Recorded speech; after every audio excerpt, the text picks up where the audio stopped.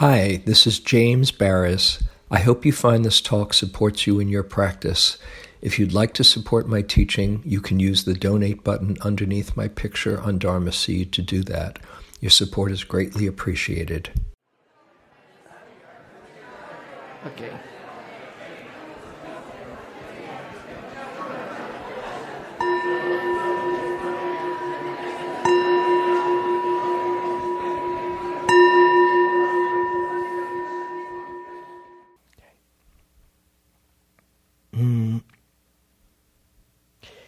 It's said that the Buddha was motivated to teach after he was enlightened.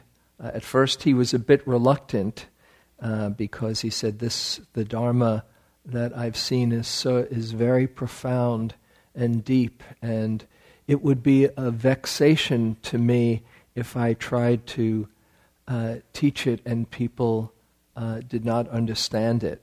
That was his first reaction. But then he was encouraged to take a look and see the possibilities of others understanding what he understood. And he said that he saw that there were many with but a little bit of dust covering their eyes, and if they could understand or hear the teachings, that they too would awaken and be free.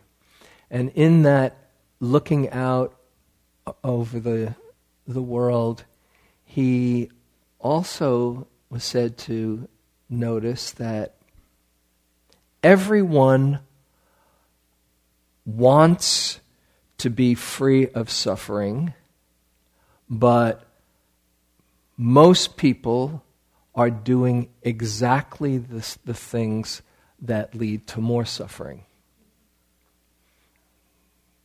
Isn't that interesting? Everybody wants to be free of suffering, but doing just the things that lead to more suffering. And when he saw that, he said, oh, this Dharma can help so many. And he then went out and taught for the next 45 years of his life. And as probably most of you know, the Four Noble Truths, the second noble truth is the cause of suffering is attachment. Attachment is the cause of suffering. However, in working with people and looking at my own mind and heart, I've often seen this little paradox that doesn't often get addressed, which is that sometimes we can become attached to our suffering. And tonight I wanted to explore the payoff in suffering, why we might have a hard time letting go as much as we want to be free of suffering, and maybe to see the bigger payoffs that are potentially gifts of our suffering. It's said that if we can... I know what I want to say. Ajahn Chah, the wonderful Thai master who was Jack Kornfield's teacher, and Ajahn Sumedho's, Ajahn Amaro's, and I had the good fortune to be around him a bit while he was teaching. He said, there's suffering that leads to more suffering, and there's suffering that leads to the end of suffering. So how you work with the suffering in your life, the dukkha in your life, if you aren't familiar with that word dukkha, D-U-K-K-H-A, which is often translated as suffering, sometimes unsatisfactoriness or unreliability or stress. I love that the sound of that word because it really conveys, I'm having a lot of dukkha today, right? So how you relate to the fact that first noble truth, there is suffering in life, how you relate to it might determine, to a large degree, will determine whether that suffering leads to more suffering or can possibly be used to move you in the direction of the end of suffering. Why do we become attached to suffering?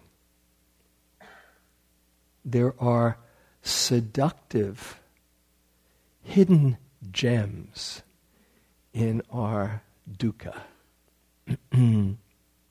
And before I share some thoughts, and hopefully we'll have time for a discussion, I just would invite you to go inside. So this becomes your own personal reflection. And think of the various ways that sometimes you suffer.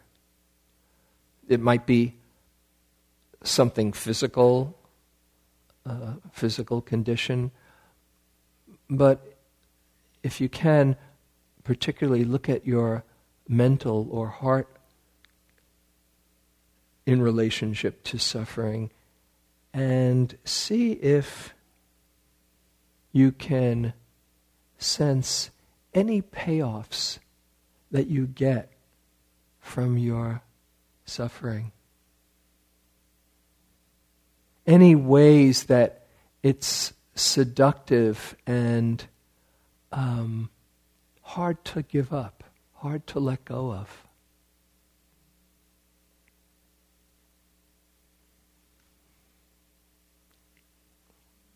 Why? Why for you? And as you do this, no judgment, you're just exploring the human experience. And so maybe we'll come back later and just see what's out here in the group.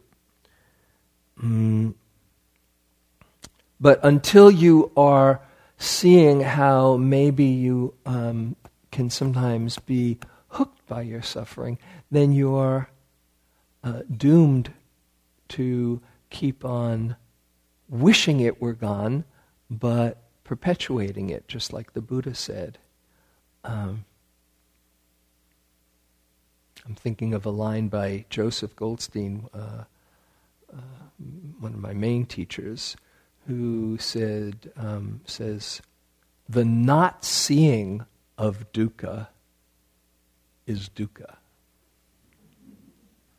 The not seeing of dukkha, which includes the not seeing of how you get kind of hooked and seduced by your dukkha, that is even greater dukkha, because there you are just caught in an unconscious perpetuation that might not be necessary. So I'll share with you a few of the payoffs that I kind of come up with in reflecting on this, and maybe you'll have some more. One is, it's familiar. It's home. It's just comfortable, and it can be a little bit of a stretch to let go of our suffering, because who are we without it? Sometimes it becomes, our cross to bear. This happened to me, and so this is who I am, and we can hold ourselves with a particular image and just become so. It can become so concretized or so much a part of who we are that we don't know who we are without it.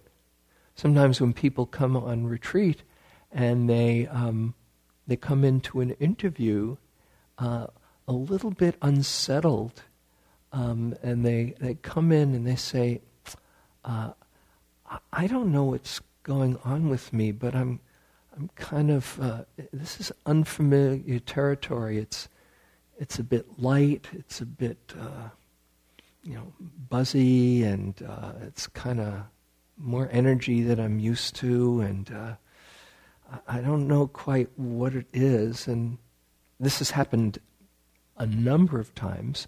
As we look at more and more, what are you feeling? What are you feeling? And then sometimes the response is, oh, I think I'm happy.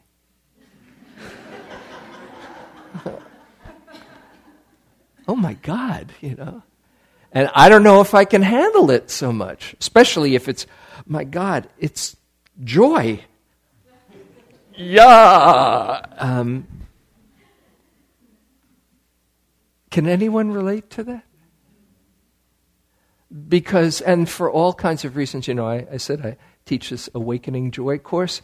A lot of times people come and say, oh yeah? Well, let me see, because I don't know what you're talking about. And it can be a kind of foreign thing to let go of the familiarity, the burden of our life. The image that I have that I came up with a number of years ago, you ever get a sore in your mouth? And it's kind of annoying, but after a while, you kind of like playing with it, just playing with that sore. There it is. Yeah. And you find yourself like playing with your sore for a few days, and then it might start to leave, and it's like, oh, where did that go? It's a bit like that. We just kind of play with our dukkha, because it's home. It's comfortable. Just recalling another story that I hadn't thought of for a while. I was studying art with, or studying the creative process with this wonderful teacher, a woman named Michelle Cassou, who developed this creative process of just putting it. You don't have to be an artist. You just put yourself out on the paper, and you keep on going to the areas of the paper that you pick another color if you feel stuck, or you go to a blank area if you feel stuck. It's really brilliant. She and her former partner Stuart Kubley teach this creative process. Anyway, she was showing a series of her own paintings at one point. Haven't thought of this in a while.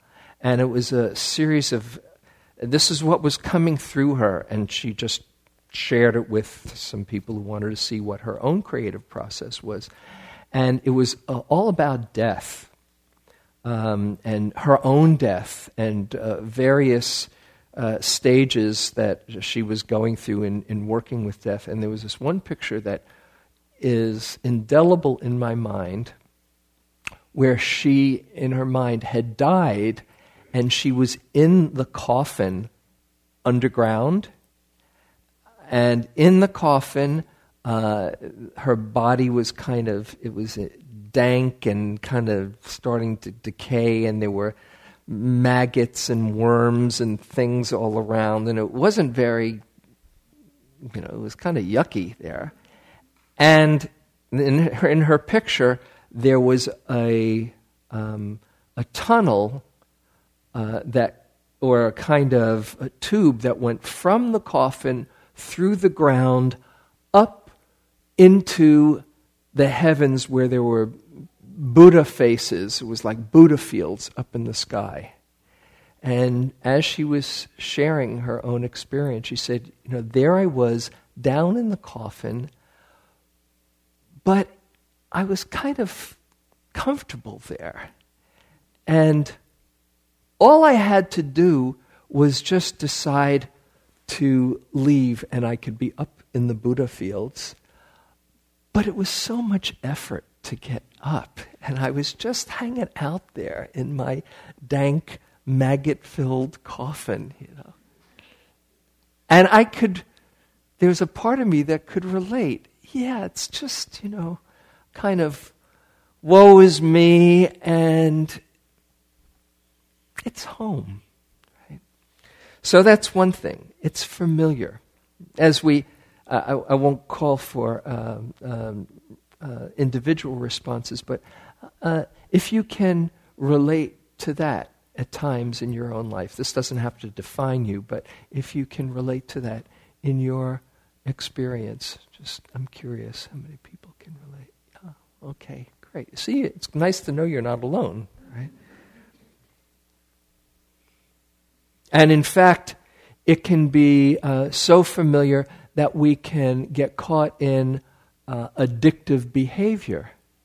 That's the next kind of payoff, that the suffering is great, but on the short term, it's going to feel good. And so it's so interesting how we're wired up that we can see the short-term payoff very easily, but the longer-term consequence for whatever our behavior it is, whether we're talking about food or substances or work or whatever, email or that's a big one. Although it's you can still function with it, but there's sometimes barely function with addiction to email. But it's so painful to see people who get caught in the short-term payoff and don't see where this is leading to. How interesting that we're not so wired up to see what it's going to look like down the road.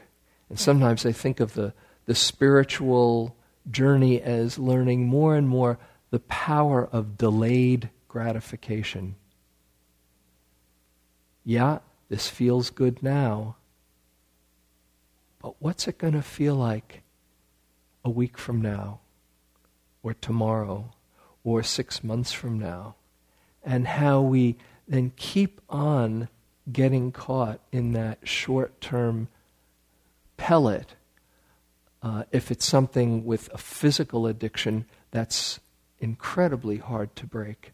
But even that, some behavioral addictions that we know aren't good for us. That's the thing that it's so mysterious. I did a series of talks a year or two ago on this book, The Power of Habit, how powerful it is when we develop habits that we know aren't good for us, and yet we still get trapped.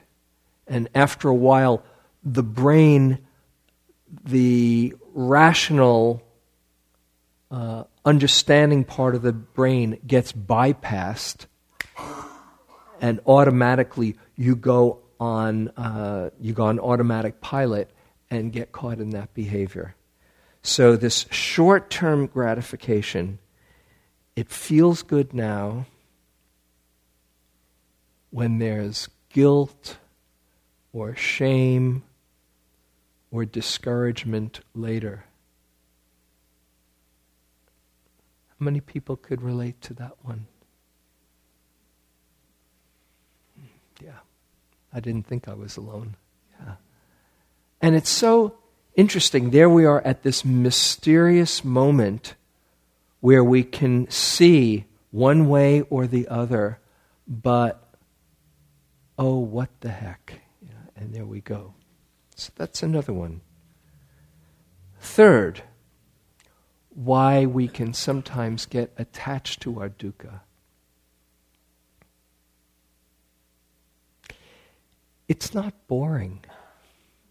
Our dukkha can be very juicy. it can be very deep and dramatic. We like dramas. That's why people pay good money for a drama. There's very few movies that start out and they lived happily ever after, right? We want to go through the tension and the conflict, and then somehow get to a resolution. But for the most part, we like things to be juicy, almost anything but boredom. And often, people who are so familiar with their dramas, and I'd say most of us in there, the thought of not having a drama seems kind of bland. What if there's nothing to worry about? As I've mentioned about my mom, I come from a lineage of worriers. My mother used to say, if I can't think of something to worry about, that's when I really get worried. Right? It's kind of, it gives the mind something to do. Or we like to complain. That's another way that we perpetuate our suffering. There's there's the joke of these seniors who just were into the complaining mode. By the way, if you haven't seen, you can see my mom, who was a great complainer kvetch on YouTube. If you just go to Confessions of a Jewish Mother, how my son ruined my life. Which is now up to 328,000 views.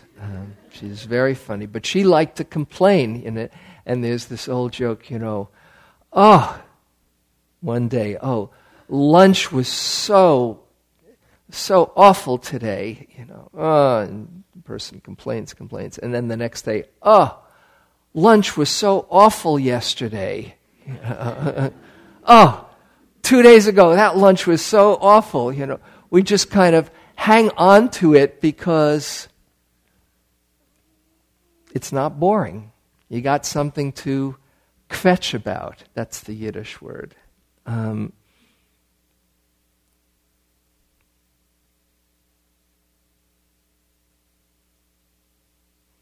the interesting thing is that what might seem like boredom, a lack of something to complain about, or a lack of drama, is really just the flip side of peace and contentment.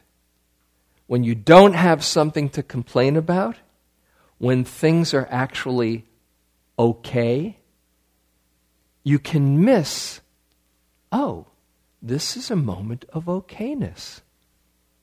Nothing to kvetch about. Maybe it's okay.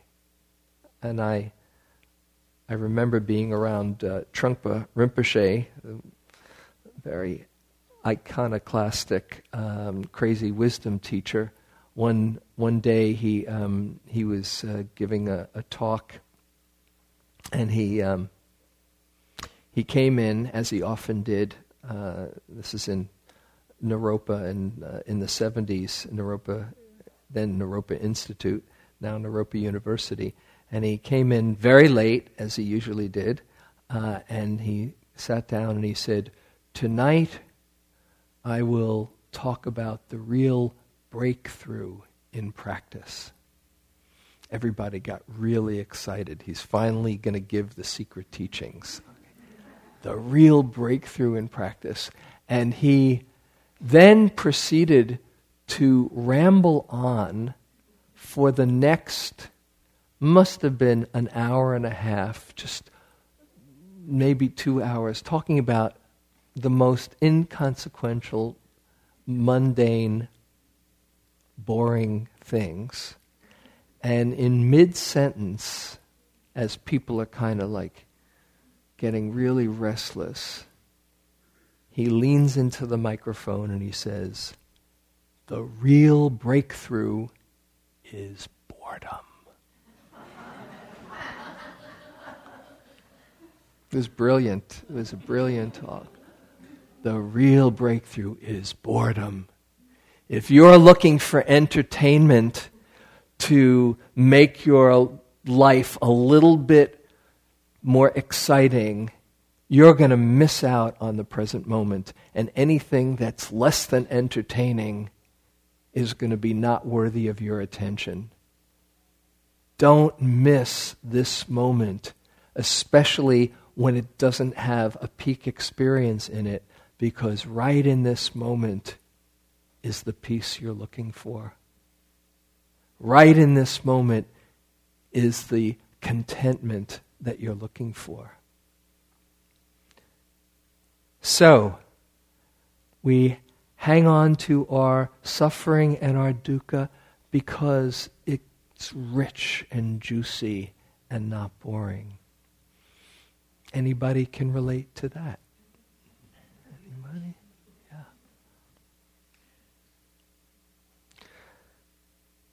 Another gift or seduction in attachment to our dukkha, to our suffering. It can be an excuse for not thriving, an excuse for not being all that you can be, as the Armed Forces commercial says, "Be all you can be." It's actually a really good instruction to be all you can be. There might be other ways besides the Armed Forces, but and I have great respect for people who do join the Armed Forces out of a love for their country, so I don't want to make light of that. But if we really go for it, then what happens if we don't make it? And so our suffering can be a way that we hold ourselves back. I remember actually when I was in high school, and I went to a pretty well-respected school in New York City, and I did pretty good. I had my average was 88.4 graduating in high school. But what was really cool about it was I got that average and I didn't even try. That was what I said to myself. Because when I took a look, if I really did try and I didn't get a 92 average, then what would it be? So I could see I really held myself back because there was a fear in there of not just really shining to the full extent. And we can often do this. This is one of the great causes of procrastination. That if we shine, if we really do our best and shine, then how are people going to feel about me? Maybe they'll be jealous of me. Maybe they won't accept me. Maybe I'll feel guilty. Maybe I won't succeed. So we can easily get into, because this happened to me, I can't, and you can fill in the blank. It's playing it safe. There's I remember seeing this motivational speaker, Terry Cole Whitaker. I don't know if she's still around. This is many years ago. And she said, she's a great speaker, and she said, most people are content to have C averages in life. They just want to be normal, right? And there they are looking at the people really going for it, that get A+ in the fulfilling of their potential, and they're saying, wow, look at them. Gee, look at them. And they feel nice and comfortable just being in the mid-range. Now, of course, we can't all be superstars. And it can be a very deadly thing to compare ourselves with others and am I as good as? But when it's to develop your own potential to the fullest, not comparing against anybody, but just doing it because these are the gifts you've been given, and it feels so rich and fulfilling when you do put your whole heart into something. We can often deprive ourselves of that. And our suffering can be an excuse. Not always, sometimes it's legitimate. But if we tend to say, to have an excuse, we're really doing ourselves a disservice. Anybody can relate to that.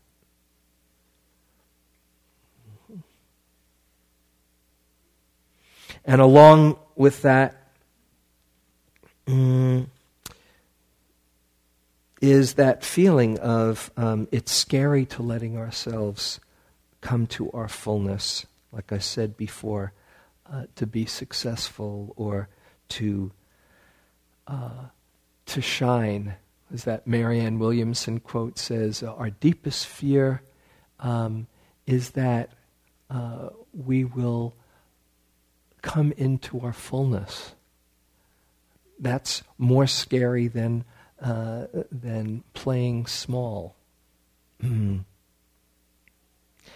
finally, the one that I thought of is it's a bit like the drama one, but sometimes we can have this idea, particularly around happiness, that it's kind of shallow to be happy and at ease or content. I remember having an existential crisis in college. I write this in Awakening Joy, where I was reading a lot of Camus and Sartre, and every conversation was kind of how there was no point to life, and it was painful, but I felt very deep, and it seemed kind of shallow to, be happy. Kind of wearing my neurosis like a badge, I'm more screwed up than you are, And sometimes it can take a bit of a shift in perspective to see, at being at ease and being at peace within yourself and feeling appreciative and content with life is really an okay thing. You don't have to feel guilty about it. Sometimes people feel guilty about it because there's so much suffering in the world. So, this is not to say that you should always be happy. That would be living in denial. And sometimes in our world, especially with happiness teachings, there can be this pressure to feel happy. That's a drag. Some people do the Awakening Joy course and they say, I'm trying really hard to be joyful, and it's just not working. Don't try hard to be joyful. It's not going to work. Not to put pressure on yourself to be happy, but people who find real inner peace are not happy all the time. They feel everything. They feel their grief and their fears and their losses fully, but they're not overwhelmed by them. They feel their joys and their goodness and their blessings fully, and they don't miss them. So this is not to put pressure on yourself to, forget your troubles, come on, get happy, like the old song says. But if dukkha is your default, and it's just a habit, and you're in a rut, that's what I'm talking about. That you don't have to be in that rut. Because as good as those payoffs, as limiting, but good as those payoffs might unconsciously seem, there's bigger payoffs in suffering. There's the suffering that leads to the end of suffering. Those first ones are the suffering that just leads to more suffering. Suffering that leads to the end of suffering. And we've looked at this and talked about it in various times here, but I'll just mention a few. Suffering humbles us, doesn't it? We can think, hey, I've been practicing for 20 years, or 10 years, or 5 years, or 40 years. I should have this figured out by now. And then we're back to square one. Back to beginner's mind, as Suzuki Roshi says. And we get humbled. As soon as there's that hubris that says, I think I got this stuff figured out, the universe will bop you over the head and say, oh yeah? And in my mind, it's good every now and then to be humbled. Not as a steady diet, but every now and then to see, I don't know, I don't understand. I need to let go of thinking I've got this figured out. Because it's an antidote to hubris. And it brings us to a state of innocence again. And particularly to vulnerability. And that is one of the keys to having our hearts open. We might know all the answers, but if we think we know all the answers and there's some kind of pride, we have an armoring around us. And vulnerability, as I have quoted my son Adam, he came back on one retreat. He was sitting for a month, and I said, well, what was your retreat about? And he said, it was about fearlessness. And I said, oh yeah, what did you learn about fearlessness? He said, I'm starting to get that the path to fearlessness is vulnerability. Because that openness of heart, letting our heart be touched, is a doorway to also letting our love be expressed, and letting our caring and our compassion shine through. I want to read to you actually another quote. I love this from Trungpa Rinpoche. If you search for awakened heart, if you put your hand through your rib cage and feel for it, there's nothing there except for tenderness. You feel sore and soft. And if you open your eyes to the rest of the world, you may feel tremendous sadness. This kind of sadness doesn't come from being mistreated. You don't feel sad because someone has insulted you or because you feel impoverished. This experience of sadness, rather, is unconditioned. It occurs because your heart is completely exposed. There's no skin or tissue covering it. It is pure raw meat. Even if a tiny mosquito lands on it, you feel so touched. Your experience is raw and tender and so personal. For the warrior, this experience of sad and tender heart is what gives birth to fearlessness. Conventionally, being fearless means that you're not afraid of, or that if someone hits you, you'll hit him back. However, we're not talking about that street fighter level of fearlessness. Real fearlessness is the product of tenderness. If you're willing to open up without resistance or shyness and face the world, this is the kind of warrior sadness of a tender heart. So suffering can do that to us. It tenderizes us. It brings us into humility and vulnerability.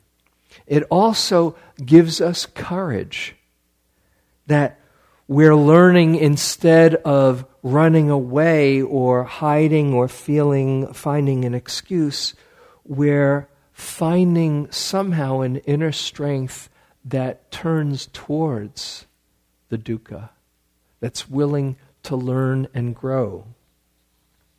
This is Jennifer Wellwood. Willing to experience aloneness, I discover connection everywhere. Turning to face my fear, I meet the warrior who lives within. Opening to my loss, I gain the embrace of the universe. Surrendering into emptiness, I find fullness without end. Each condition I flee from pursues me. Each condition I welcome transforms me and becomes itself transformed into its radiant jewel-like essence.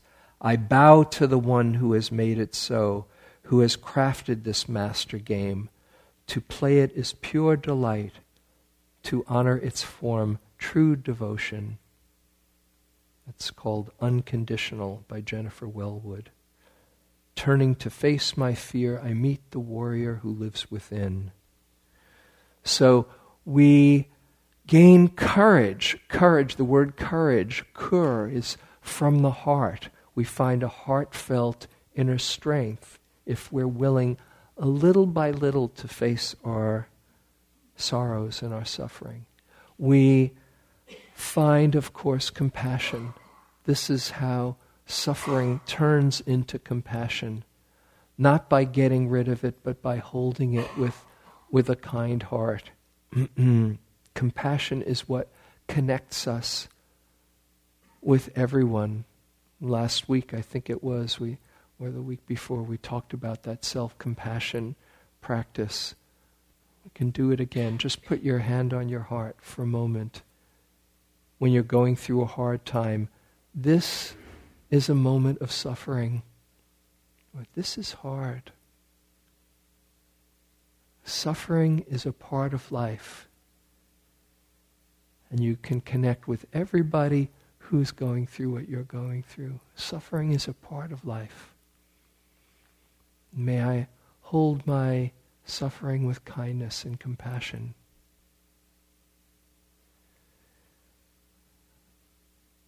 Right there. That's the real payoff in suffering. We can bring that tender heart right to ourselves, and we are the wise, compassionate one that can comfort ourselves. And so, of course, the real gift in suffering is the compassionate heart and the wise heart that sees, oh, this is part of life. This is impermanent. This is not going to last, but this is my curriculum for right now.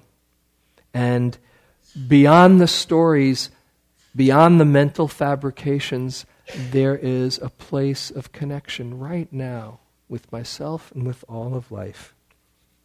So, are you willing to let go of the lesser payoff for the bigger payoff?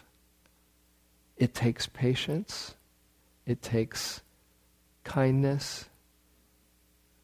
It takes understanding. But here it is in our suffering, as the wonderful teaching of the Buddha says, the transcendental dependent arising. Suffering can be a causative factor for deep faith and gladness and joy if we know how to use it skillfully. To not be afraid of it, to not feel we're going to be here forever, and to little by little open up and get all the support we can in the process. Go for the bigger payoff.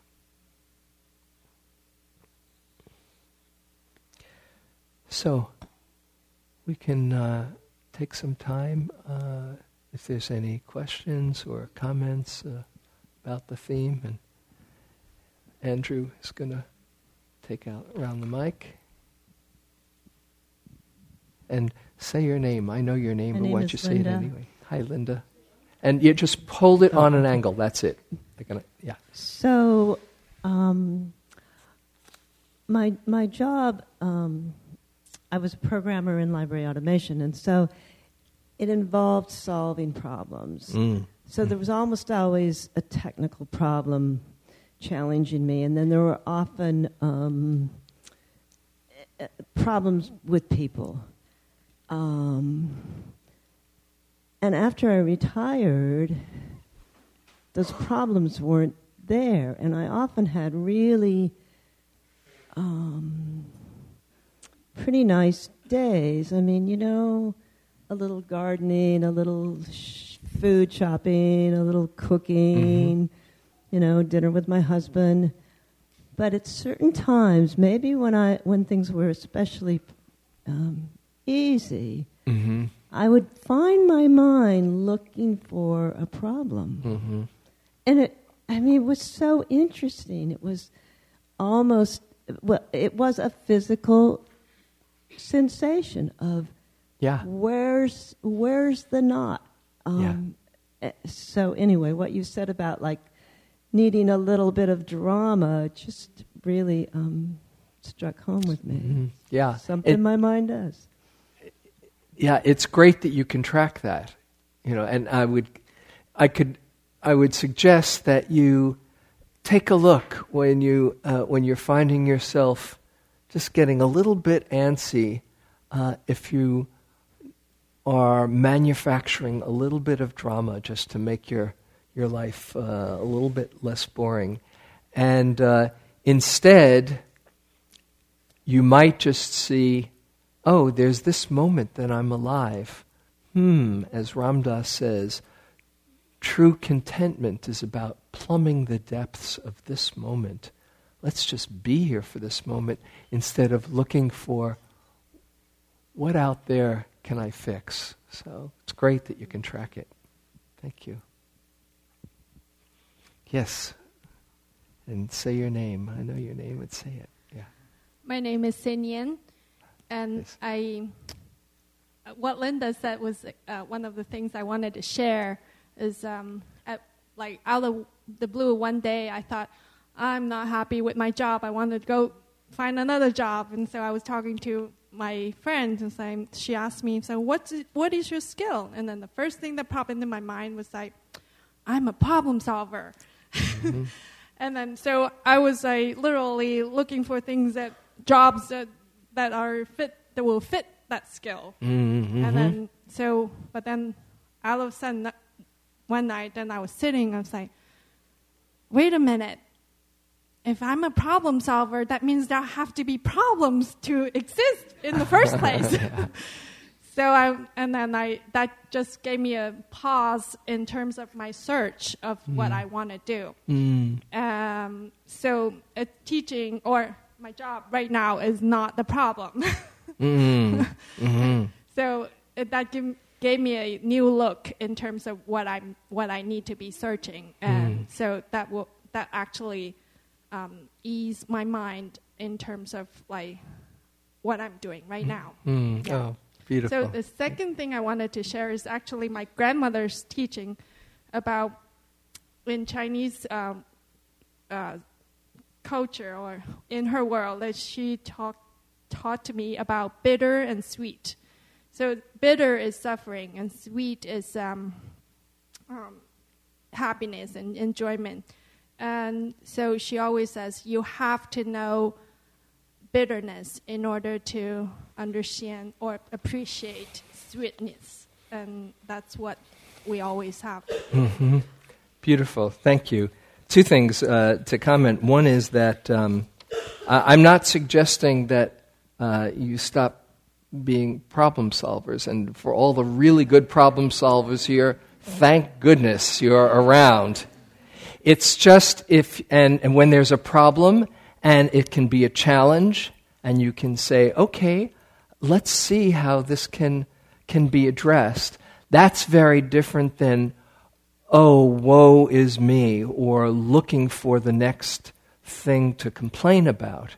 So I am so appreciative for I know some very good problem solvers in my life, and it's very good that they're around me.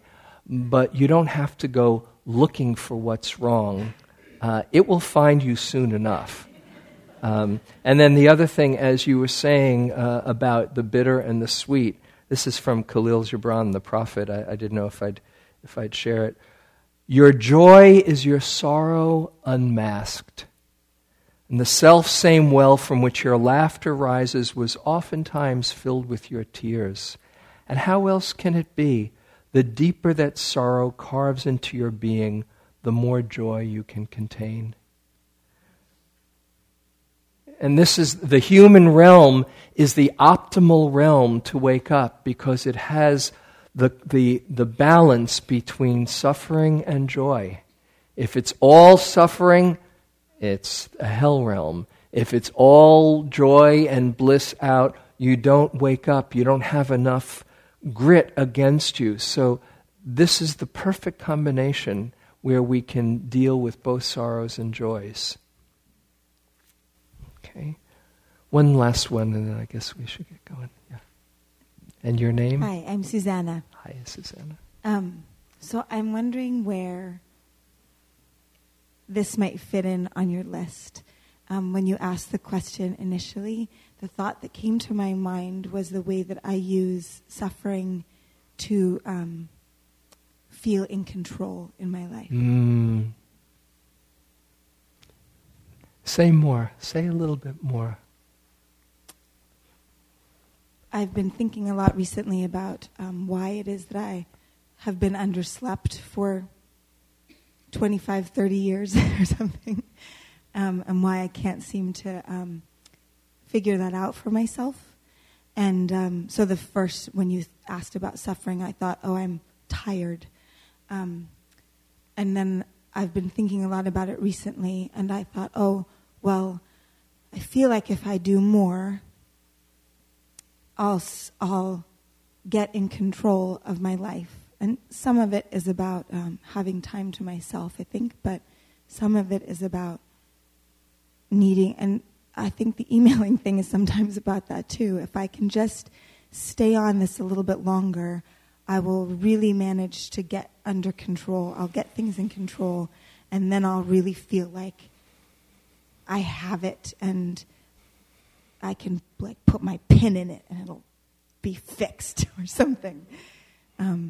So there's something about holding on to these things that cause me suffering out of some kind of fear of things feeling out of control. Yeah. Thank you. You're not alone in this, and it's again very much a universal conundrum that we do things that sabotage our well-being because that's the familiar one, because it's our own way of having some very limited control. And the more you see it, it's a bit humbling to see it, to wake up to it, but have great compassion for that and just see it's really getting clear, do I want to go for a deeper kind of connection and happiness? Because that limited control is dukkha. And so how do we want to spend our life, our next 30, 40, 50 years? The choice is ours. And really, when you think about it, you really want to be happy. As much as you might say, I don't know about this happiness stuff. Everything you do in your life, you do because you think, consciously or unconsciously, it'll make you feel better or maybe a little less bad. There's something in you that really wants to be happy and to go for it and see where real happiness lies. And that means first taking a look or being willing to take a look at all the things that get in the way and hold them with great tenderness, because it's all habit. So good luck. Thank you. Okay, so let's close with a very short loving kindness, because it's time. And just feeling your own heart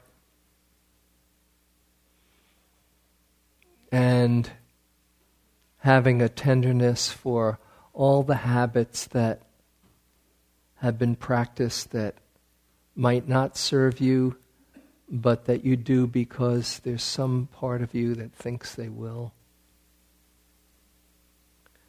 And get in touch with that wholesome wish to open to all the goodness inside and the happiness available to you.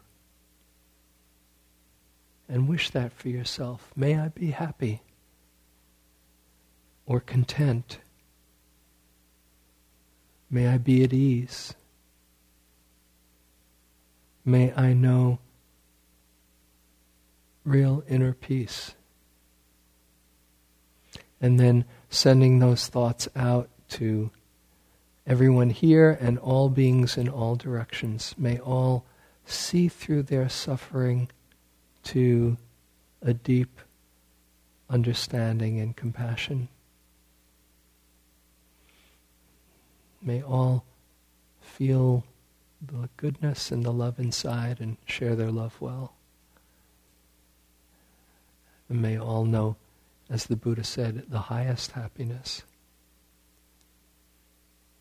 And may our coming here together be of benefit to all beings everywhere.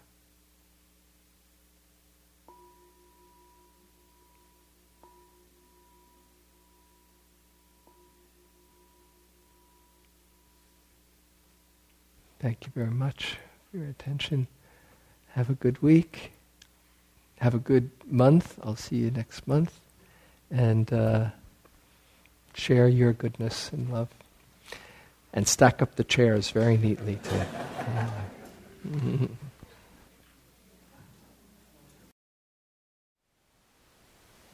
Thank you for listening.